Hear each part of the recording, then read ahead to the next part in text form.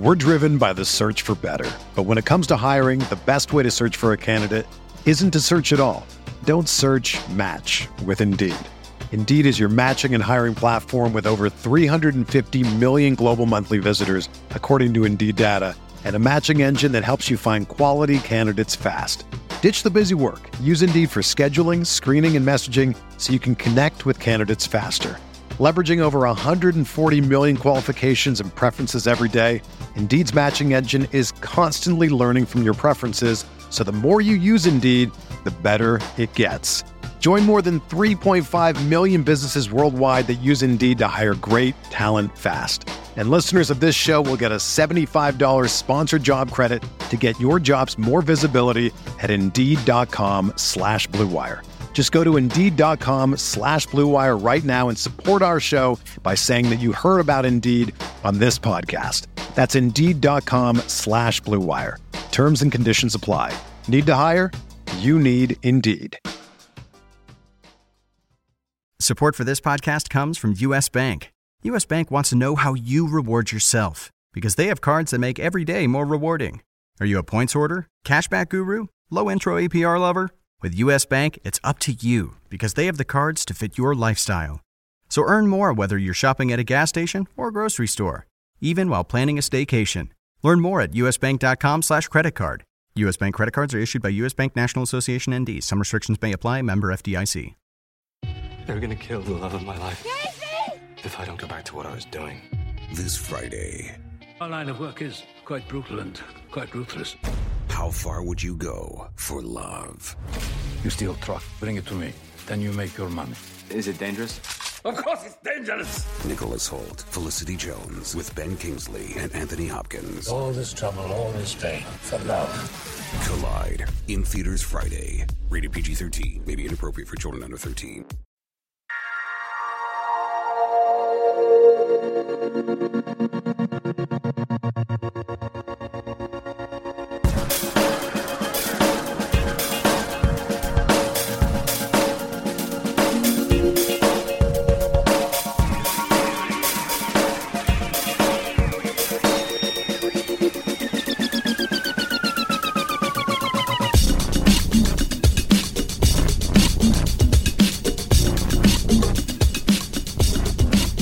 Welcome to RotoWire's Monday NBA DFS podcast. I'm Joe Bartel, and joined alongside me, as always, is Ben Miller. Ben, it's been a little while since we talked. We got snowed in on last Wednesday's NBA DFS podcast, so I'm happy to see you this time around. Yeah, good to be back. I mean, it was there was no chance we're getting out of that, that snowstorm alive. So yeah, you survived snowpocalypse though. Yeah, that was at least 7 or 8 inches of snow that all fell. It felt like in a 3-hour span. I remember waking up at 4 a.m, cleaned off the car, getting ready to go to drive in because I thought I was doing the podcast, and then I got up at 6:30 or so, and it didn't look like I had shoveled off anything at all from my car. I actually had to get a shovel to get it off of my hood of the car. Yeah, it just kept coming down, and the worst part was I got a snow removal, or not a snow removal ticket, but I got I was parked on the wrong side of the road because it was a snow emergency. Oh, so not only could I not move my car because my wheels would just spin, but I also got that because I didn't move my car. And you were to the just other stuck side. because there's nothing you could do about it. Right. You were just slipping the whole time. Yeah, it's not like I didn't have any shovels sitting around. So don't you have enough friends that could have pushed your car out though?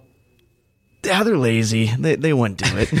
I've heard stories from my parents that'll be, I remember when we lifted Bobby's car out of the snow and just carried it out of the spot. And I'm like, I don't know what you guys were eating back then, but I don't think we have people nowadays that would just go willingly lift somebody's car out of the snow. Yeah, and then they probably walked uphill both ways with the car as they went home. Yeah. Apparently my dad and his friends were all body lifters and of course. bodybuilders and just doing everything like that. Well, I'm coming off the Royal Rumble high, and we were talking about this before we came on the podcast. How often have you watched WWE before? Very little kind of thing? Minimal, yeah. You were seeing it on Twitter. You were seeing how people are interacting with the Royal Absolutely. Rumble. I do have plenty of friends that are interested in it for sure. I mean, the Royal Rumble is something I have watched, I think, for at least the last 10 years straight. It's always a fun event, a pay-per-view to have the friends over and watch all the action that takes place. I think besides WrestleMania, Royal Rumble is my second favorite pay-per-view, and I will go absolutely on record saying it's better than Hell in a Cell, better than the Elimination Chamber,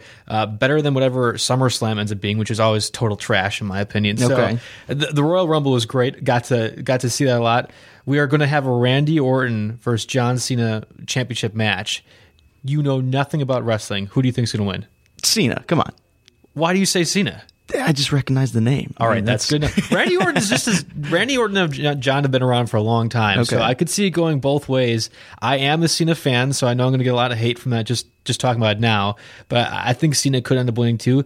Don't be surprised if there's a third person that gets involved in this match, though. Okay, all right. Like an AJ style. You got that insider? Well, no, I have no idea. I just strictly from watching as a fan and kind of just hoping, crossing fingers. I wouldn't be surprised if there ends up being a third person involved in that. Now, do you have like a favorite wrestler of anyone? Or? Yeah, so I love John Cena. Neville, who is making a really big career turn in the Cruiserweight Championship division, but before that, he was just a really athletic superstar guy. I love Neville. I'm glad he's getting his dues.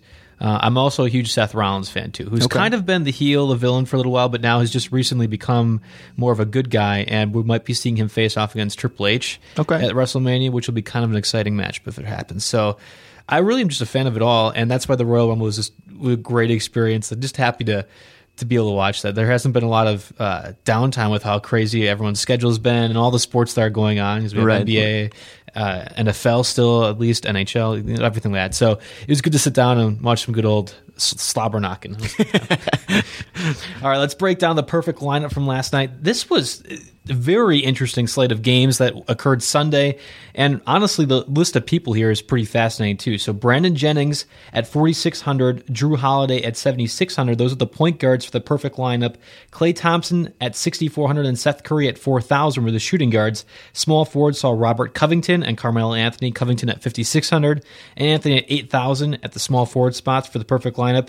Anthony Davis and Paul Millsap, 10,800 and 8,000 respectively for those two at the power forward spot. And then finally, your boy, Tristan Thompson, rounds out the perfect lineup center spot at 4,900. What were some big takeaways from you? There's a lot of things that happened. Yeah, there's a lot of good stuff. Yeah, but first, it'd be wrong to not mention Paul Millsap's performance.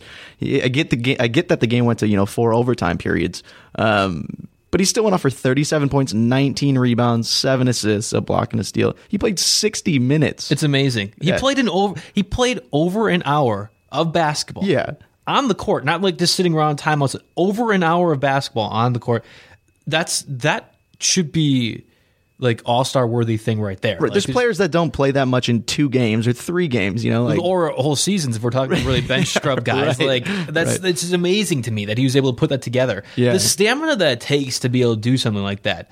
I don't think we talk about enough with the NBA players, but to be able to do that, and you are running up and down, the jumping too on your legs. 82 games, like when you do that nonstop, I mean, you can't complain too much when people are resting. Yeah, he's been around for a while. He's a pro's pro, and he doesn't sit out all too many games unless he's hurt. Like it's just he's not one of those guys to do that. So the fact that he's playing 60 minutes in a game, that's an incredible thing. And when you're big, trying to avoid foul trouble, I remember seeing there's guys falling out left and right at the end of that game. So it's like he only had 4 fouls. I mean, that's some awareness to just avoid that in itself. Yeah. I mean, that was at least one person from the Knicks Atlanta game that we were like, that's an incredible performance. I mean, I was looking at the 3 guys that all went 10 times the value, but didn't actually play in that game. So we had Tristan Thompson, we had Seth Curry, and we had Robert Covington. Now, again, they were all right around that 5,500, 4,000 price, Curry being the lowest. But to me, that was the biggest surprise that we saw 10 times the value out of those guys.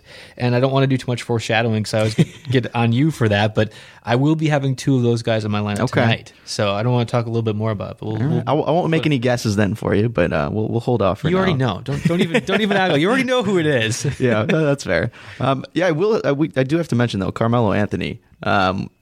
Season high 45 points, which is his first 40-point game of the season. I mean, with all this like trade talk, distractions with his, relationship with the coaching staff and all that, and management, Phil Jackson, whatever he's doing. So I mean, that's huge. I don't know if that's going to help his trade value. It's questionable where they're going to be able to ship him if they're going to be able to, or if they do, but.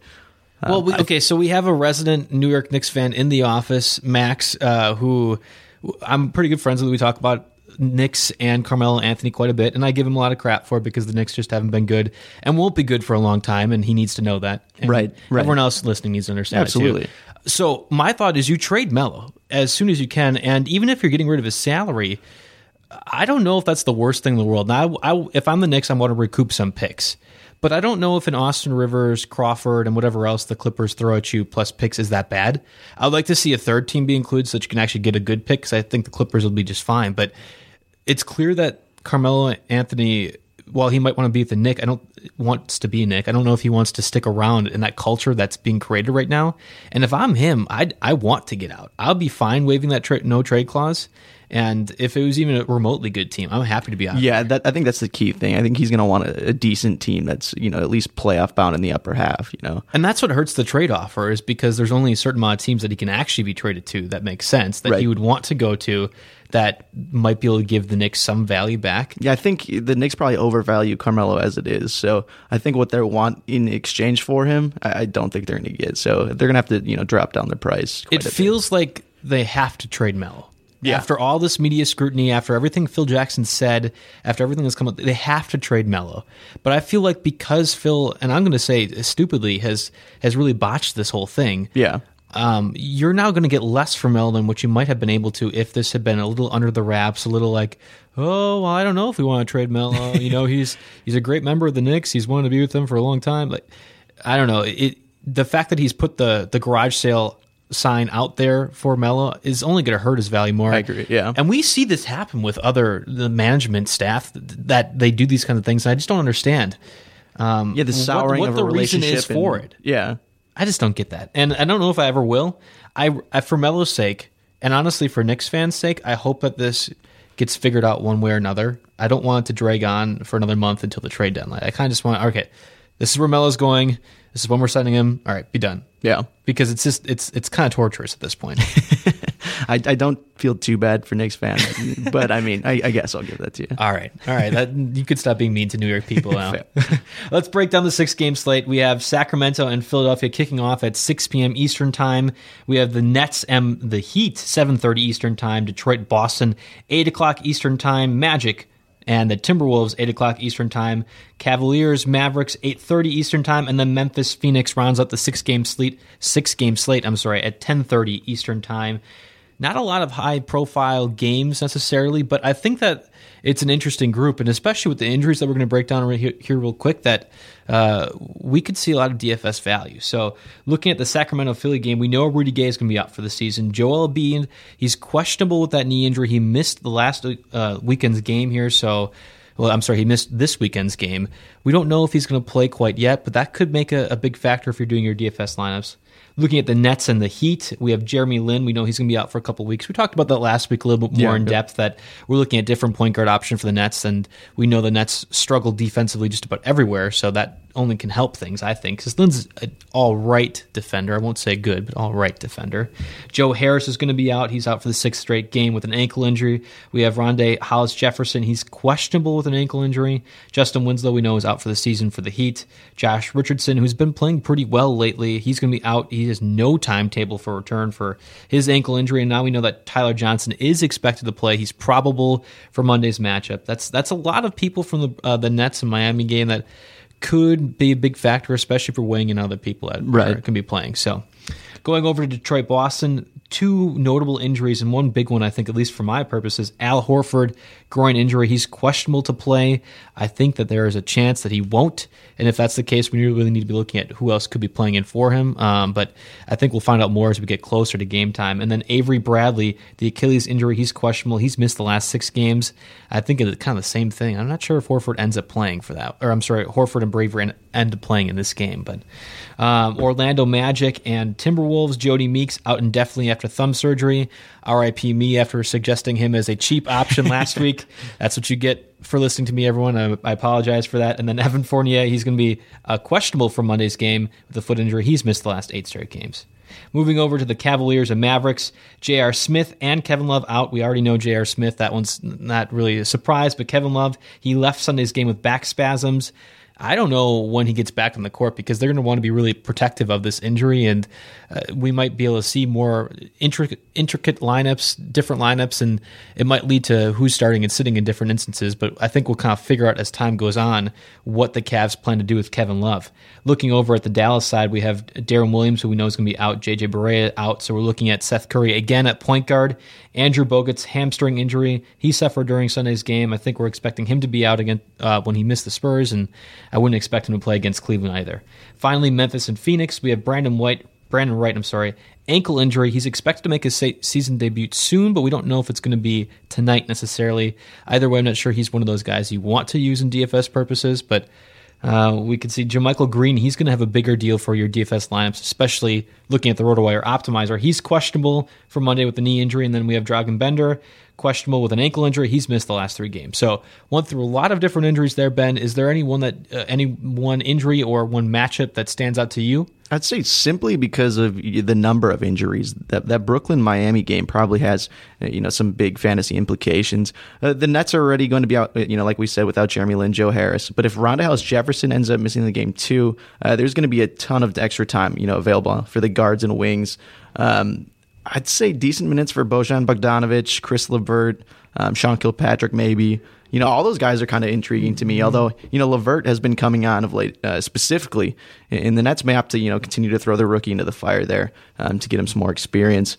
He had a couple 30 FanDuel point showings earlier this month, and, at just 4,400, LeVert still has some decent value. So I think there's some options in that Brooklyn side of things. But, on Miami as well, Tyler Johnson's return likely hurts, guys like Deion Waiters and Wayne Ellington who've been playing pretty big minutes of late with Johnson sidelines. So, both Waiters and Ellington averaged over 32 minutes in each of the Heat's last 4 games. But yeah, I see that dropping off just a little bit, which could, hurt them a little bit. Waiters' price has skyrocketed up lately. I think it's around 6,000 on this slate. And it's just, he's been playing fantastic. I get that. But I wonder if it was already too high, even if Tyler Johnson were to be out again. I don't think that Waiters is one of those guys you can consistently use in DFS purposes. Even in season long, or if you are actually an NBA team, I don't know if you can really count on Waiters for a whole 82-game season. They seem to have spurts where he does really well, and I'm wondering, Ben, what you're thinking. How many points will he actually end up going down, at least FanDuel-wise, and we are expecting Tyler Johnson to play? Yeah, he had 3 straight games of 40 FanDuel points or more. The last 2 games he's been down to 27 in each game. With Johnson back, I honestly see it taking a hit. I think he's going to stick in that mid-20s. Right. If you want a consistent, I'd say mid-20s. There's no way that he can get to that 40-point plateau that he was hitting those 3 straight games prior when we have all those guys back, right? Yeah. That's what I'm thinking too. That when I was going through the schedule, that was the one that jumped out to me the most as this is an erroneous price that should not be where it is, because there's no way he hits that floor. You're looking for him to get at minimum 30 FanDuel points to make it a decent enough trade for you, and I don't think there's any way he's going there. Right, 6,300, right, that's up there. Yeah, that's just, I think it goes down. I think that's coming off of the 40-point games that he was doing, but still, that's such a high number where I don't know if I would have really felt comfortable even using him if all those guys were playing. Yeah, I don't think there's with Johnson back. I don't think there's the upside there that you want for someone that's at 6,300. I'm looking at the Horford injury in particular. We know that Horford could play Monday. He was probable for Saturday's matchup against the Bucks, and then he got ruled out with it. So I don't. That's where I'm concerned. If it degressed that much throughout the day that they weren't able to play him on Saturday's game, is he really going to be better any 2 days later against a team? So if he misses, I think Kelly Olynyk's is going to be a good DFS option against the Bucks. When he started for Horford, he had 36 minutes, 17.7 boards. He was around 4,000 for the price, and again, he's around 4,000 for price today. He's at 4,100. I think you're asking him to get about 20 to 25 to hit that 5 times marker. And I know against Andre Drummond that's going to be tough. I don't think he's going to get 17 points like he did against the Bucks.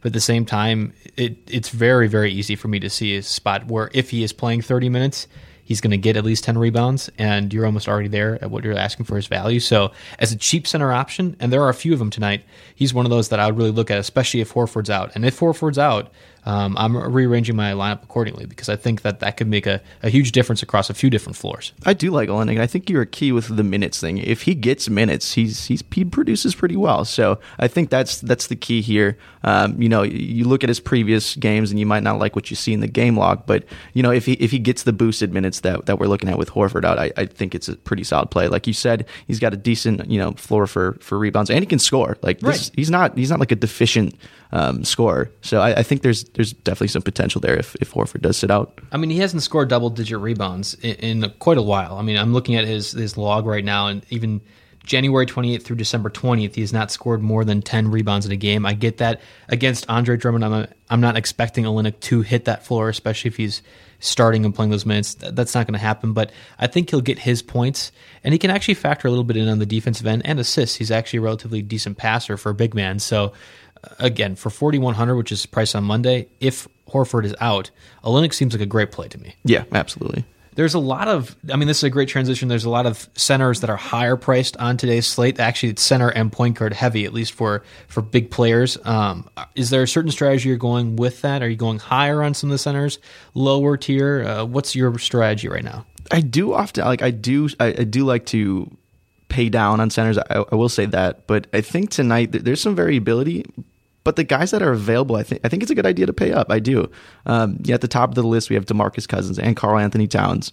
But even behind them, we got Gasol, Hassan Whiteside, Andre Drummond.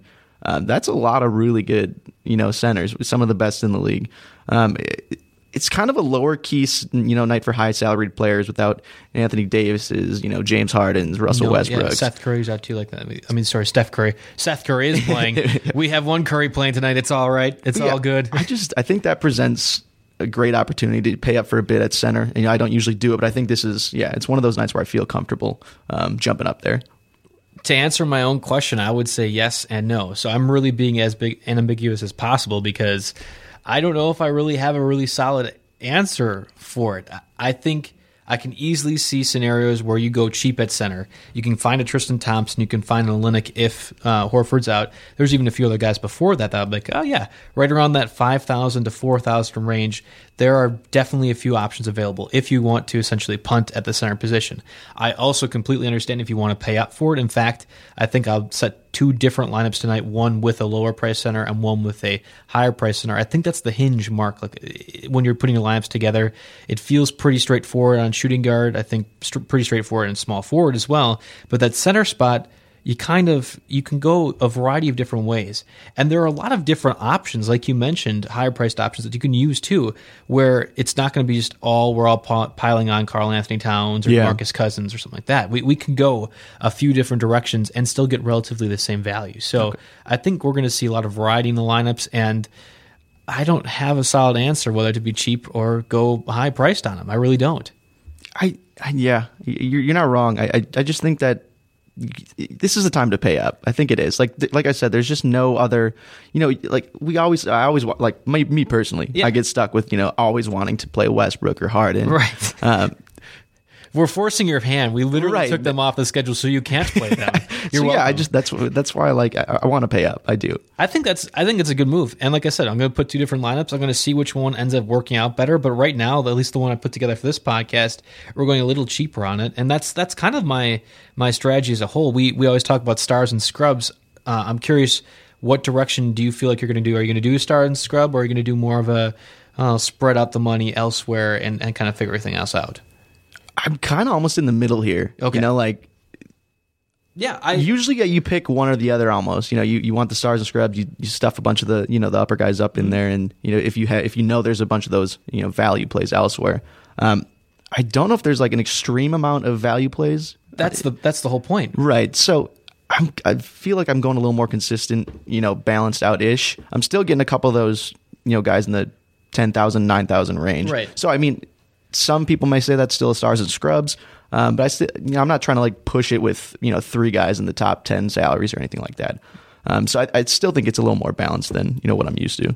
Well, because there's so much money at the center spot, and you can only use one center in FanDuel lineups, I've actually found that it's really tough to be doing a stars and scrubs lineup because most of the high value guys are at the center spot. Yeah, it's either a point guard or center, like I said. And I think that there's a lot of variety that you're going to find yourself if you choose to go high price at centers using one of 5 or 6. And that's a different variance, especially in tournaments and in double up performances where you can say, okay, I might want Andre Drummond in this lineup. I might want Karl Anthony Towns in this lineup. And you could make a reasonable case to have any one of those guys. So it's tough for me to say, yeah, I'm going stars and scrubs because most of the stars that you'd be picking from are the center. Yeah. So for me, I'm also doing exactly what you're saying. I kind of calling it like a lukewarm stars and scrubs sort of thing. I'm targeting a few injuries that I know are going to make an impact in the lineups and taking the cheaper guys accordingly, and then filling out with mid-tier guys and then finding a few stars in between. I think that's what I do for most lineups. I wouldn't say this is any different than how I construct my lineup otherwise. But at the same time, just because there are so many high-priced options at center, it's tough to find where you'd be able to really truly do the stars and scrubs approach. Right. Let's move on to the RotoWire Optimizer lineup. RotoWire is suggesting point guard Elfrid Payton going against the Timberwolves at 6,600, and then TJ McConnell, the other point guard option, he's going against the Kings at 5,700. Rounding out the shooting guard spots will be Tony Allen, your boy. You have a lot of your boys, but Tony Allen, your boy, at 4,500, and then Seth Curry, who we both like, and we'll talk a little bit more, going against the Cavs at 4,300. The small forward spot, I like this part of the optimizer quite a bit. LeBron James at 10,500 going against the Mavericks, and Andrew Wiggins, the perpetual scorer and only scorer, going against the Magic, 7,300. We have the power forward spot, Gorgie Dang, Magic, 5,800, and then the other power forward spot, Zach Randolph, going against the Suns at 6,400. Rounding out the lineup, center Hassan Whiteside. He's going against the Nets. Nets struggle to stop anybody. 8,900 for his price tag. What are some things jumping out at you with this RotoWire Optimizer lineup? Yeah, I actually don't mind it. This time around, it's a little conservative, but I think that's still one of the, like we mentioned just previously. I think that might be the play this time around. I do find issue with using Zach Randolph. If JaMychal Green ends up playing. That'll be a situation to look into as lineup lock approaches. Green's still considered questionable, but that's going to really hurt Randolph's value. Randolph has had 2 pretty big games in a row, I believe. But Green when he's there, he's taken full value from Randolph. So he'll push Randolph back to the bench. It's going to hurt his rebounds, his points. But I will say, if Green's out again, go ahead and get Randolph in there. 6,400. He's gonna, rack up. I think he's doubled in each of the last 2 games when he started. Yeah, he actually has 2 consecutive 35-plus point FanDuel games. Yeah, so he played against the Jazz. Against the Jazz, Randolph starting 34 minutes. He got 28 points, 9 rebounds. That was 41 points for FanDuel. And then the game before that, which was the first head of a doubleheader, against the Trailblazers, 17 points, 13 rebounds, 3 assists. That was 38.1 points. So, yeah, if Green is out, Randolph has definitely got a target, and he's almost matchup-proof, especially when you're putting together 40-point FanDuel point games against the Utah Jazz defense. That kind of feels like one of those, yeah, you could definitely use him if Green's out, but we don't know quite yet. And from what I was reading and gathering beforehand, I don't know if we're going to find out much about Green's stats until right around start of the game time. Yeah, and the tough thing about that, it's the late game, 9:30. Right. So you don't know if you really want to risk, you're really gambling on it. Right, throwing one of those guys in there, not knowing exactly if they're playing or not. To be fair, I mean, Randolph, even when he wasn't starting, was putting together some decent fantasy FanDuel points. I mean, he had 29 and 22-point games prior to the 2 games he started. Then after that, he had a 34-point game against the Kings. He had a 36-point game against the Bulls, 35-point game against the Rockets. So if you're using Randall, if you're convinced that you want to use him and you think Green's going to be out, don't be discouraged if Green does end up playing, because there's a chance that Randolph will do well. But I think you're certainly hurting your chances, obviously, if Green's going to be taking the court. Yeah, especially I think Randolph's salary is probably bumped up a little bit just because of his recent strong play. So you'd like to see that a little lower if Green's available. But otherwise, I think it's decent value. I kind of agree with you as far as the overall strategy with the optimizer. It feels like I don't want to say it's punting, but it's taking more of a conservative approach. I think that's, again, partly because there aren't that many high-priced options that aren't centers. Yeah. And I think we're looking at a few different things when we're putting together our optimizer lineups and saying, okay, where am I putting my money towards? Where am I allocating it from? And and I just want to put more of it to a certain spot, like small forward, like what the optimizer did with Wiggins and LeBron. And then I also want to put it towards point guard because I think I can find more consistency at the point guard spot, and I'm going to be able to take a cheaper option at center. So I'm not really a huge fan of what they're able to do this time, but that's more because I just don't know if there's that many options for them to choose from taking mid-tier kind of guys. Yeah. I will say I'm a little iffy on using Whiteside. He did play 29 minutes Saturday. Still pretty fresh off an ankle injury, though. I think he missed a game, a couple games back. So there's definitely some worry there. He's kind of an injury-prone guy. The Nets do give up the third most fantasy points to centers, though. So there's still a way to validate, having him in that lineup. So I get what the optimizer is doing there, but I still worry about injuries. That's my biggest thing. And like we talked about before, there's so many higher price centers that you might as well use one of them if you're paying up. Whiteside has missed 5 games in January. He did have a stint where he missed 4 games from January 1st to 6th, and then he had an ankle injury that caused him to miss the January 27th game against the Bulls. So, yeah, definitely injury concern. And that's not even he's been injury concern not just this year, but throughout most of his career. Right. And that was part of the reason why he was just a bargain bin pickup by the Heat turned into a stud kind of thing. Yeah. So, no, he's a guy. I definitely agree with you. I'm not touching Whiteside. There are so many great options to use at center. I'm not touching Horford. I'm not touching Whiteside if they're playing. So I absolutely agree. And I know that the Nets struggle at defending everybody, but I'm not going anywhere near this one. Even if he is ruled, completely healthy, no. I'm going to let somebody else take that gamble, and they can go accordingly. I agree. That's how I feel. Yeah, like we just said, there's too many other options available. Why risk it with, an injury prone or like someone fresh off an injury at center? Exactly. All right, let's go ahead and do our FanDuel lineups. I think it'll be best if we go position to position. So we'll start first with you, Ben. Who do you have at point guard in your lineup? So I'm starting off with one of the guys I'm paying up for, Isaiah Thomas. And I'm pairing him with the guy the optimizer had, Alfred Payton. Okay. I think we talked about previously how I'm kind of more of like a buy low guy. Yeah. And I will agree that that's usually where I go. I try and grab someone at their lowest price, just before they spike again. But in Thomas's case, he's honestly consistent enough where I don't feel uncomfortable paying up. As long as he's healthy, he's almost a guarantee to surpass that 40 FanDuel point mark, which is fantastic. And there's still upside to be had. I mean, this is a guy that can still drop, the upper 50s, 60s for FanDuel points like Anthony Davis or Russell Westbrook. I get that he was in, the 8,000s earlier this season. But I think there's a good reason for his bump, and that's obviously his production. I don't see him dropping below that mid 9,000s again this season. So 10,000, it's a little up there, but I think it's still pretty fair to me. And adding on to that, it's a decent matchup with the Pistons, who are in the top 10 for fantasy points allowed. 2 point guards, yeah. 2 point guards. So I think there's valid use in keeping him in there, especially as one of those top price guys. I really think that I discredit him or look over him literally because of his size. It's tough for me sometimes to think that a guy that small could be able to put up consistent fantasy FanDuel points at least. But he's been doing this all year. Yeah, I really think that this is going to be the highest price that he ends up sitting at. I don't think he goes much higher than this. I definitely agree. I think you might be right with that. So for me, I'm like, well, I'm not sure why I want to use it, but the Pistons have allowed, and you talked about how they've allowed the 10th most, or about the middle of the pack points allowed for FanDuel points. They've allowed the second most FanDuel points in the last 5 games to point guards. So it's not like they've been playing lights out defense recently. They've really been struggling, and we know Isaiah Thomas is the guy that the Celtics need to carry the load, and they're definitely in the thick of the playoff race. So yeah, I think you can use him. I'm not really touching that point guard spot. Like I would rather go a little cheaper. I'm going to use Kyrie Irving at 8,600 and then Goran Dragic at 7,800, which will be about the same amount that what we're paying for our point guard spots. But, yeah. It just seems like I'm putting a lot of pressure on what I want from Thomas to get. So he'd have to get around 50 to 55 FanDuel points for that value to work. Or I'm asking Kyrie Irving against, questionable Mavericks defense to get about 45 to 50. And I think that's a better play for me. So that's the point guard way I'm going, at least. Okay. Yeah. Is there anybody at shooting guard that you're looking at for cheap options? We did mention him before.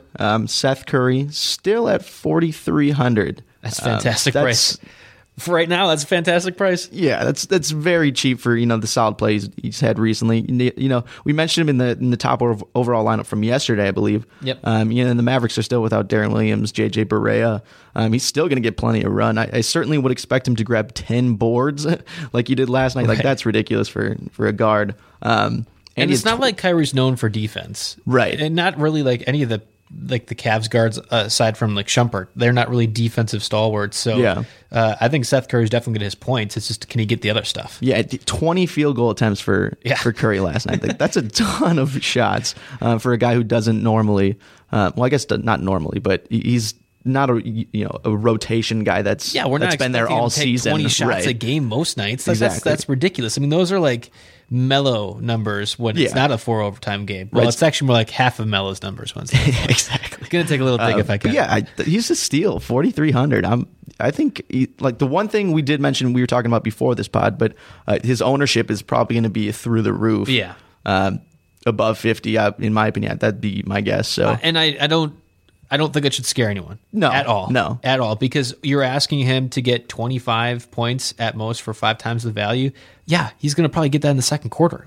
You're almost putting yourself at a disadvantage if you're exactly. not, I'm all for the contrarian play. Like I really try to think about that often. But there are some times where there's a player that just is going to be rostered a lot, and you have to roll with it because he's going to do well. And you know what? If he doesn't, well, so does 70% of the people you're playing against are going to do the same thing. Yeah, you have to find the value elsewhere in your lineup to make it work, and that's where I think you have to play Seth Curry. Yeah, to compare it to yesterday's game, that's how I kind of felt about Brandon Jennings. Mm-hmm. It's a guy he's had so much success in the past that when he's getting that starting role, like Derrick Rose was out. So I just felt so confident with his value that you have to play him. So that's just like Curry. He's 4,300. You got to play him. Right.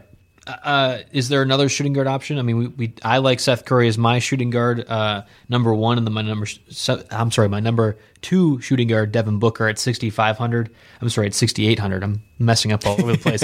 I don't really feel comfortable with the Devin Booker play, but yeah, do you worry about him being like a one-trick pony points wise for being too expensive? So we were just talking about contrarian plays, and Booker again going against the Grizzlies at 6,800. He ends up being like the second or third most high-priced shooting guard option. I want to just make sure I check that real quick. But in the same, I'm sorry, he is the most high-priced shooting guard option. So I thought it was a bit of a contrarian play. I don't think many people are going to expect to play Booker, especially against the Grizzlies. I know the Grizzlies are pretty good defensively, so I'm not expecting Booker to get that much. But even if he is a one-trick pony, even if he's only scoring points, I think he's going to score plenty. I think that the Suns rely on him to make a lot of offensive things work.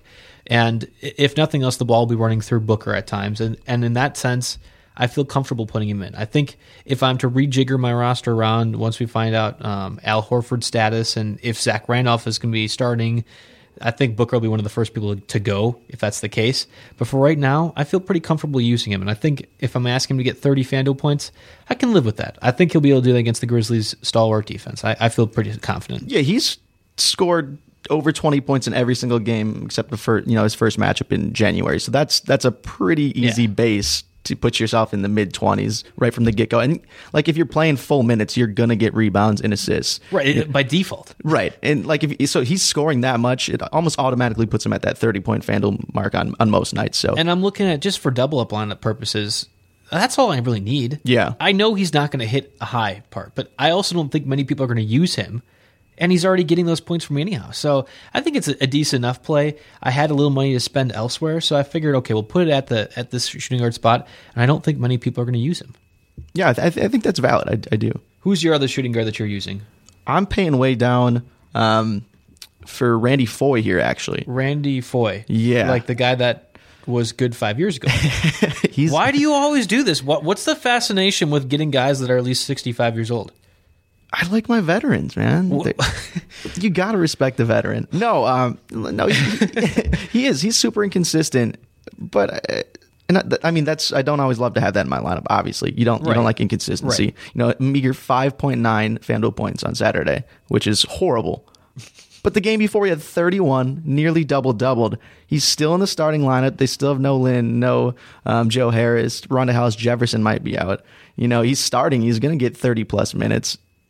I'm fine with it. He's almost a minimum play. I think there's definitely some pretty big risk there, but like I said, at almost a minimum price, why not? The record does show that you were, in fact, able to beat my lineup with your cast of old veterans last time around. So I can't really knock you too much, but I'm just concerned that that inconsistency will come back to bite you and other people using the lineup with Foy in it. So I think there's other cheap options that you can end up using besides Foy. Okay. Yeah, I mean, I do agree. I don't think the shooting guard spot there wasn't very many cheaper options. Not, no. So I think that was kind of like, I fell on it. I'm using some bigger guys up top. So, I still think there's enough, upside there as almost a minimum guy that it's worth a shot. Going with two not so cheap guys, I have LeBron James and Andrew Wiggins as my two small forward options. I think it's pretty obvious why we're going there. I mean, LeBron's my highest priced player in my lineup, and I think Andrew Wiggins, just kind of like Booker, we know that Wiggins is going to score and he's going to give me a certain amount of points that I can always depend on. And I don't think the Magic are actually that good defending small forwards, so there's a chance that he could go off for a little bit more. Unlike Booker, I think Wiggins actually has a chance to go above the ceiling and kind of explode through it by some happenstance where he figures out how to pass and rebound more than what he's been doing. Yeah. So I feel confident using those two small forwards. Who do you have in your lineup? I also have Wiggins. You're just copying me. Oh, well, you're a smart man. Okay, all right, there we go. Thank you. The Magic, I think we mentioned before, the Magic give up a lot of points. They're top 10 for highest points given up to small forwards as well. So he's got a chance to do some work. He's at one of the higher prices of the season, but he's still got that floor like a Booker. Right. But I think he's got more upside for rebounds and assists, obviously. Hence why he's costs a little more. But I do want to go back to LeBron James for you. You mentioned that. Are you worried about a back-to-back with LeBron, Kyrie, and then we'll get to it here eventually. I thought that we were going to talk about that with Tristan Thompson. Yeah, well, I just wanted to get to it. That's fair. Okay, so I am, and you had brought this up before the podcast, and I had not thought about it at all. And the more we have been talking and going through this, I am a little bit worried. The back-to-back scares me, especially with Kevin Love out already. It would be very easy for the Cavs to say, you know what, we're just going to take all of our starters out here, or at least our star starters, and have them rest. LeBron can complain more to the media afterwards, but at least for the next 2.5 hours, we will have him sitting and be healthy. You don't have to worry about anything. At the same time, I'm not so much concerned about them sitting out this week as it would be next week when the Cavs have 4 straight road games. That's where I think they end up sitting out people. So while the Cavs might get ahead against the Mavericks, who haven't been very good in the Western Conference, I could see a situation where they take out Kyrie and LeBron after the third quarter when they're up 25. Yeah. But in most instances, and especially with Love out, I think it's asking a lot for them, or assuming for them to be ahead by that much. I think we'll see LeBron and Kyrie play. I would definitely keep tabs of it still, because you brought up a good fact with the back-to-back. So I would keep tabs of it, see if they are playing before Monday's game. But I feel confident using both of them. Okay, yeah, that's valid. All right, your other small forward, I'm jumping ahead. I'm just going to give it for you. Marcus Morris. He's going against the Celtics at 5,300. You like to use the Morris guys quite a bit. We're going to Marcus Morris this go around. Why are you using him? Their upside. They have that upside. They always do. They got an upside for 35, 40 points. They're not going to get that regularly, which sucks. He's had 19 and 18 FanDuel points the last 2 games, but then the 3 games before that he had 43, 36, 36. And I know that was because, Kentavious Caldwell-Pope was, injured at some point during that stretch, but he's got enough upside for me that I like using him, and he's cheap. What is he? Mid 5,000s, I believe. Yeah. 53,000 or 5,300, I should say. So I think that's great value for Morris, and he's going to get his shots. He likes to shoot the ball. Just looking ahead, you also have Tobias Harris at 5,900 in your lineup. What's the deal with going against the Celtics? The Pistons, 2 guys that you're targeting here. Why are you going against the Celtics? I don't know if it's so much the matchup base there. Okay, that's what I was wondering. Yeah, it's more about what they, their individual, production, has shown recently and the floor, so far this season. That's what I keep talking about. That they provide you a certain floor and they can exceed that. Those are 2 of those guys, and I absolutely agree with you.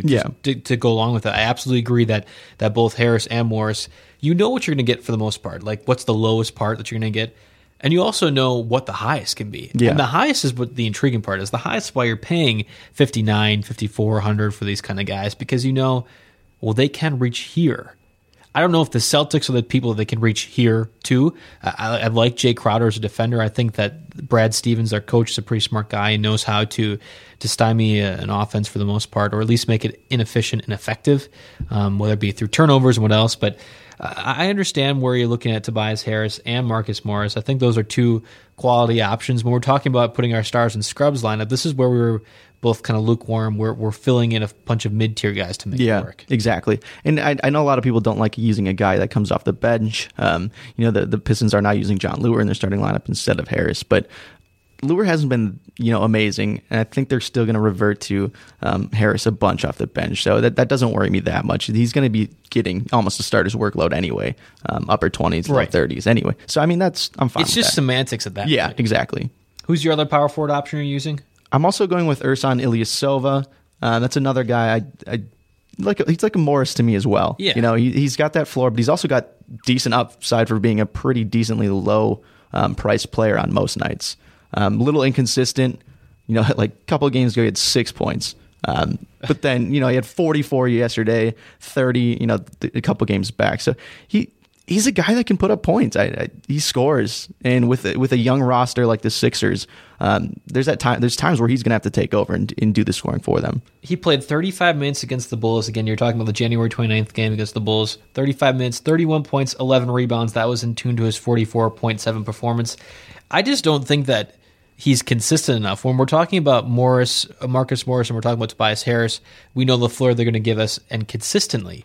We also know the ceiling, and that doesn't happen as often. I think that what we saw with Ilyasova yesterday was the ceiling, and we don't necessarily know the floor. So you said the 6 points the game before, he had 30, but then again he had 22 the game after that. So I don't know if I feel comfortable relying on him on a consistent basis, just because he's all over the place at times. We might see a 42-point game, we might see a 6-point game. That's a wild stretch in the last 4 games. Yeah, I think especially if you're looking at double ups, I think you want to avoid that type of inconsistency. But if you're going into like a tournament setting, I think it's completely more valid, to use a guy that's in the mid 5,000s that has the upside. Like you want someone that's able to do that and who's done it before. And guys like Morris and Ilyasova are guys that have put up the 40 FanDuel points. So I mean, you kind of want to strike all of them in the same day. Obviously, like that's how you win the big bucks. But so yeah, I think you do have a valid point that you don't necessarily want that inconsistency in like a double up setting. But yeah, I think they're great plays in tournament settings. My 2 power forwards are James Johnson. He's going against the Nets at 6,000, and then Channing Frye going against the Mavericks at 3,800. I think Channing Frye is absolutely my play of the night. Like he's the guy I would put in every lineup. He's actually what I'm building lineup around first. Most times I do high price guys, and Channing Frye is the first one I'm putting in. With Kevin Love out, I really anticipate him being not even a focal member, but just does enough to be able to put together a bunch of points. And it would not be surprising at all for me to see him in the RotoWire optimizer, like the optimal lineup for this matchup tomorrow when we're going through that stuff. Right. I mean, for him to get 30 points, that would not be that difficult in my mind, especially against the Mavericks. I know Nowitzki's playing center right now, but where Channing Frye plays and how often he's shooting is definitely going to factor in how many points he's going to get. And I think he's going to be playing against a pretty juicy matchup and score a lot of points. So easy start for me. Yeah, he's minutes-wise, he had 15, 18, and 19 in the last 3 games. But without Kevin Love, that should easily get in the mid-20s. Right. He gets up his shots as it is. So, I mean, he's a 3-point guy, 3-point specialist, big man. But I like it. 3,800. That's cheap. It's absolutely the play of the night for me. I had stood on the stump for the first podcast we done for Buddy Hield. This is exactly how I feel in the same time. I really think Frye is going to be the go-to guy, and I think he will probably work his way close to the ownership rate that you have for Seth Curry, maybe a little bit lower. So it's one of those guys you almost have to put in your lineup because I don't know, you're going to be missing out on a lot of points. That's just it. That's how it's going to happen. Yeah, no, I think that I do think you have a valid point. And I think some people may shy away. He's an older guy. You give me crap for using my veterans. But yeah, I think some people may shy away just because of that. He's an older guy that people don't necessarily want to rely on. But with Kevin Love out, I think at that price, why not? He's going to get his shots. He's going to get his rebounds. So go for it. Absolutely. All right, finish out our lineups. Who do you like at center? DeMarcus Cousins. this is what I was talking about before, paying up. I'm going all the way up for DeMarcus. He's the highest priced guy on the night at 11,100. But I absolutely love the play against the 76ers, who could potentially be without Joel Embiid. Yep. He's still questionable at this point. So either they're playing without him or they're playing with a banged up Embiid. And I would completely love having Cousins against him with that. The Sixers give up the most points to centers in the league. So when you're going up against one of the best centers in the league, it's a recipe for disaster. Right. I don't think there's a safer play on the night other than, Cousins. Like, he is the safest play. So that should be expected. He's averaging 53.2 FanDuel points per game on the season. We're easily talking upside in the 60s, in my opinion. I think that's absolutely true. At center, I decided to go cheap. I'm using Tristan Thompson. He was one of the guys that had 10 times the value in the optimizer lineup that we went over last night. I just simply think he's going to do well, whether it's Nowitzki, whether it's somebody else that covers him at center. He's going to get his rebounds. He's going to get his points. It's the reason why you use him, and he's been pretty effective for you when you have him in your lineup. Tristan Thompson, to me, is a very safe option at $4,900 that I know pretty well what I'm going to be getting out of him, and I can feel consistent starting him, especially in a double-up kind of lineup situation. I love what you're saying about Cousins. If I wanted to pay up for center, that's absolutely the route that I would probably go as well.